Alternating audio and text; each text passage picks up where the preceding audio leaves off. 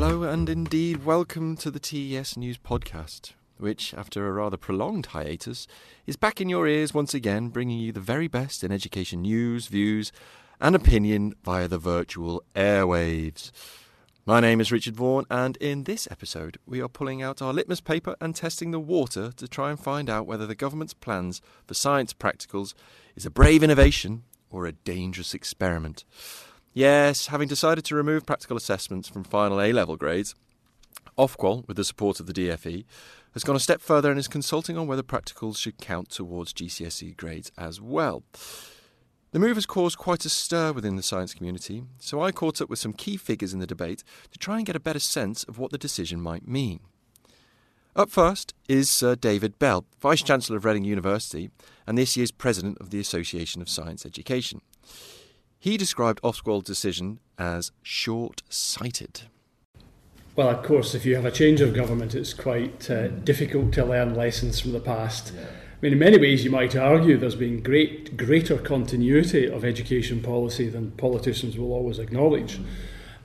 So I think the issue around science practicals is a particularly curious one, because at a time when everyone has been talking about the need to prepare students better for the wider world, removing from the assessment system science practicals seems to me to be completely counterintuitive. Yeah. You mentioned also in your speech that it has a knock-on effect when it comes to tertiary education. Can you just expand a little bit more on that? Yes, I mean, obviously admissions tutors and universities want to get their students off to the best start when they get here. And although I recognise that practical science work is not disappearing from the curriculum altogether, we all know that what you assess is often what's given greater value. And if we are going to remove opportunities for students to be doing practical and assessed practical work in schools, then perhaps there will be a knock-on effect. Now, I can't say with certainty that would be the case. But given how much of a science curriculum in a university dependent on practical work, surely we want our students to be as well prepared as possible. It's a great coincidence too, and genuinely a coincidence that the Wellcome Trust have written in exactly the same lines. And I'm interested in the Ofqual response, which is, well, the current system of assessing practical work is not working. Now, that may or may not be true, but it seems to me to be removing practical work altogether is a disproportionate response. The Wellcome Trust, there are many other expert bodies in the science community who I'm sure would have been more than happy to advise on new methods of assessment. So this just feels like a very heavy-handed response to a perceived problem. With that in mind, and certainly the Conservatives, obviously Labour haven't either, haven't committed to protecting the school budget. So if it's more than possible you will have schools which are facing shrinking budgets, what does that then mean for science departments if they're told, well, actually practicals aren't that important when it comes to the final grades of GCSE now? I think it's back to my point about the value that's placed on activity that is assessed. It's that old adage that what you measure is what you value, and there is a danger for science departments that their budgets could be cut as head teachers, governors think, well, we don't actually need that in the end for the assessed work at GCSE or at A-level. Now, if school budgets are reduced, there'll be all sorts of difficult choices to be made within schools, but I think the more general point I would make is that practical work, whether we're talking about practical work in geography or practical work in science or access to resources in studying history, all of those are really important. And that emphasis in practical, hands-on, applied learning is important. I think it's also important to keep restating the case, and I think the Wellcome Trust have done this, that practical work is not some kind of easy option. It goes to the very heart of developing your understanding as a scientist, as a student of science. This is no extra add-on. This is crucially important. The audience, of course, I'm speaking to today, the Association for Science Education, know that better than most. And I think it's interesting that they too feel very strongly, and teachers who are teaching science feel very strongly on this issue. The politicians will say, so the ministers will say, you have to, as part of a good and rounded education when it comes to science, even if there isn't, even if practicals aren't included when it comes to the final grades for GCSE and A-levels, you'd have to do practical exams, because otherwise you wouldn't be giving the subject the service that it demands. Do you buy that as an argument? I accept the point that you would still be doing practical work as part of the science curriculum, but it's not an exact parallel. But if you look at what happened with primary science after assessment was withdrawn, then it just gets less priority. And that is the danger, I think, that the practical work in the mainstream science curriculum in secondary schools is downgraded in importance. Whilst everyone would say it is important to do it, teachers are highly rational when it comes to preparing their students for examinations. You want to do the very best for your students, and therefore if students are not going to be assessed in a practical way, inevitably the focus of activity in the teaching will move away from practical activity. So I just think this is a short-sighted move in so many different ways. Sir David Bell there, who mentioned that the Wellcome Trust, along with the Nuffield Foundation and the Gatsby Charitable Foundation, had penned a joint letter warning that the decision to remove practicals from GCSEs had great potential for damage. With that in mind, I called up with Dr. Hilary Levers, Head of Education and Learning at the Wellcome Trust, who was also one of the letter's signatories. Her worries centred around the possibility that practical science might become devalued by the decision. Well, Ofqual has made new proposals to take out an assessment of practical science skills from the GCSE grades.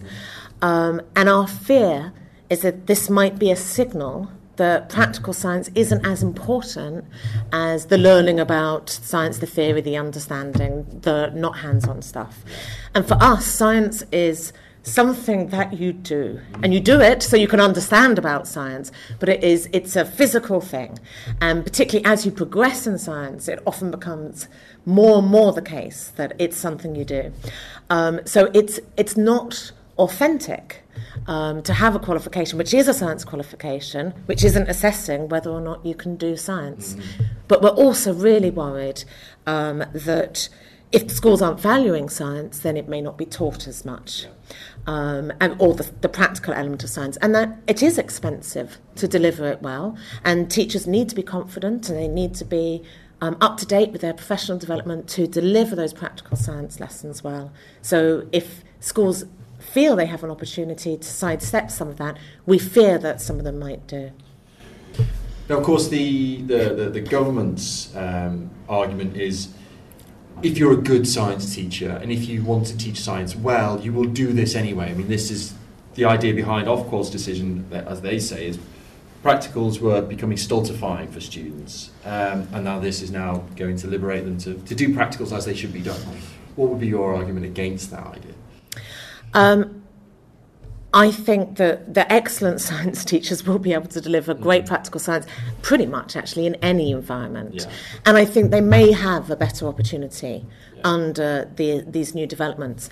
But bear in mind, one real aspect is the qualification won't be of science as a rounded subject. Yeah. It is, it's a great analogy. It's like having a driver's license based on the theory test only, And actually somebody was pointed out to me, even more worrying, it's if you think about it being in areas where it really becomes applied science. Mm-hmm. So you think about people who are going to go on to be medics. Yeah. You would like to think that they have very well developed practical skills. They've had rich practical experiences, but that their qualifications reflect the quality of their practical skills as well as their understanding of science. We're also really worried that if students don't have rich practical experiences, they will be less inspired and engaged by science.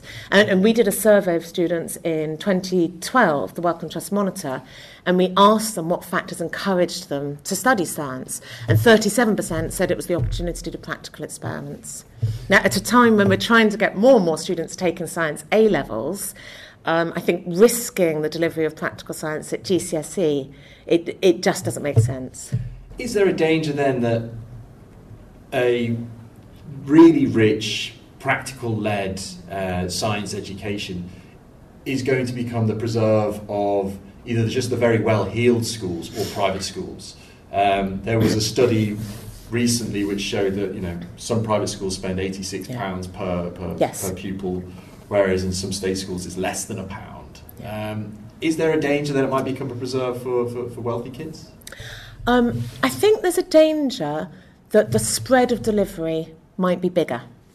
So the really great schools continue to deliver well, and maybe they do have an opportunity to deliver better. We don't know. But schools that are not able to dedicate that much resource to science, or don't feel able, or have really struggled to get the specialist teachers, and not being as challenged to give good practical experiences. So I think the spread of delivery may get larger.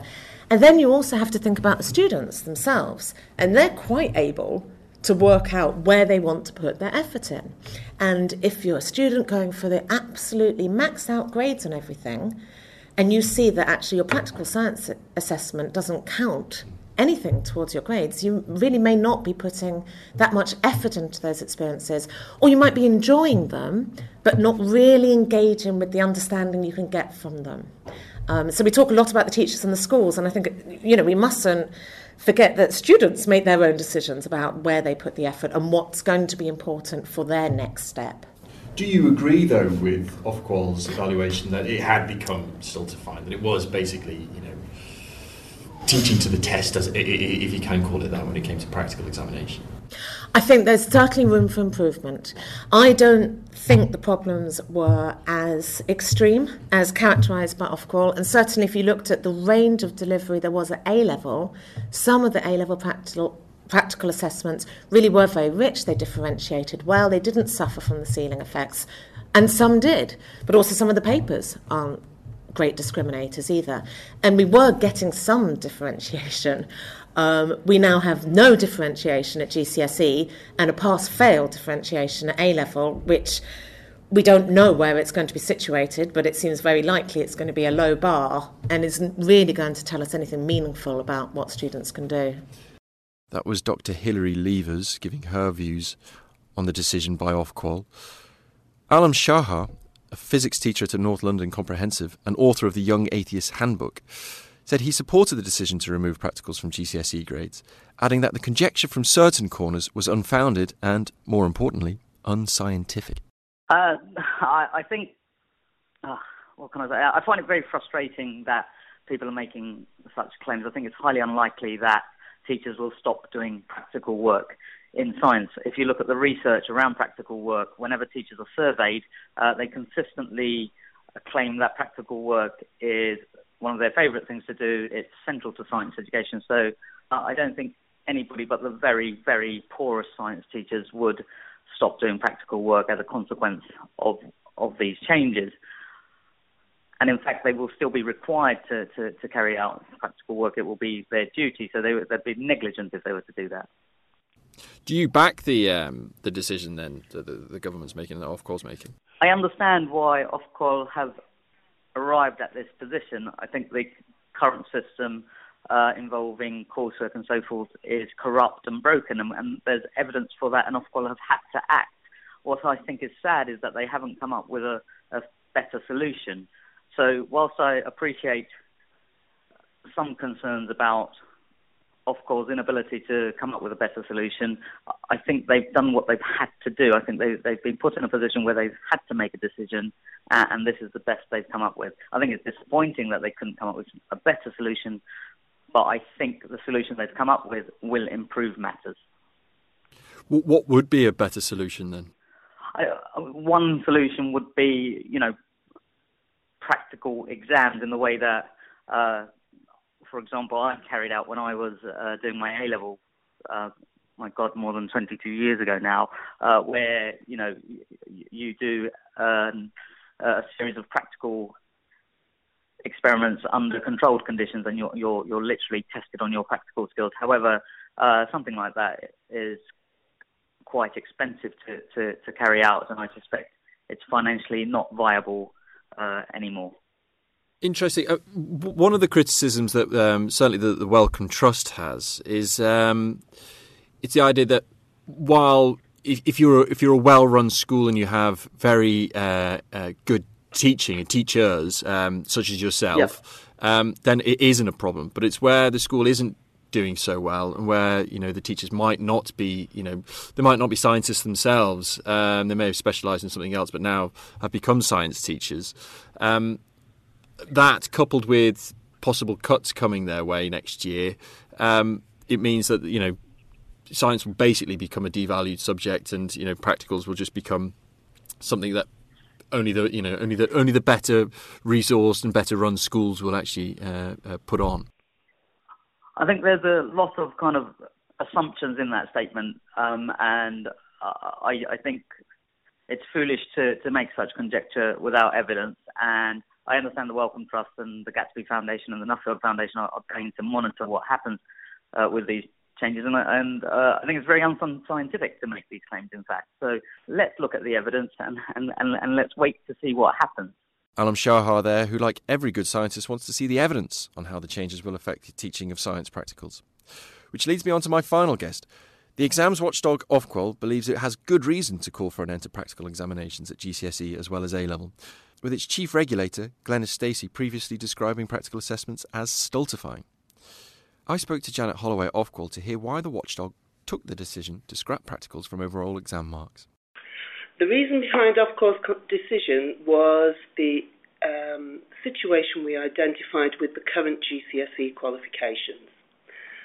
And that situation, I believe, is quite clearly summarised in our consultation, but basically it identified for us concerns, firstly, over the impact on the curriculum, the narrowing of the curriculum that was taking place, and the reliability and validity of the assessments that were out there. What we want is a good educational experience, good educational outcomes for all students, as well as results that we can trust. Do you accept the argument then, though, that that by removing it, that schools will basically just concentrate on what will be graded, and therefore practicals and experiments might fall by the wayside? No, I don't accept it. At present, the minimum requirements are for one practical activity that forms the assessment that is the controlled assessment. In our proposals, there would be a minimum of 8 practical activities and an encouragement for as wide a range as possible.